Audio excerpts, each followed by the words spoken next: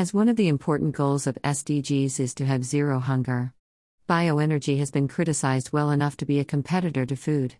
As per the study conducted by the IPCC, Intergovernmental Panel on Climate Change, issued a report about the influence of land use on climate change such as agriculture, forestry, and other land-used activities, and how they are responsible for man-made greenhouse gas emissions across the world so that curbing of excessive food consumption is possible and it is wasted in lesser amount.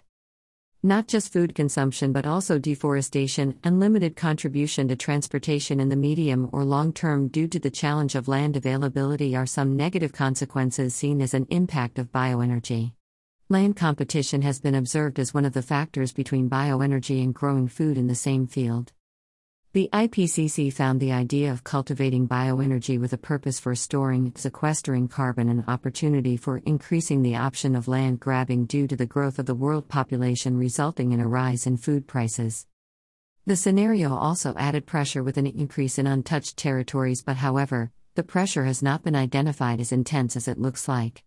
The increasing demand for food will always be considered as a priority, with bioenergy being used only as a buffer. However, biodiesel production is seen as very beneficial for bees and biodiversity and for cultivating crops with cereals. Source: bioenergy.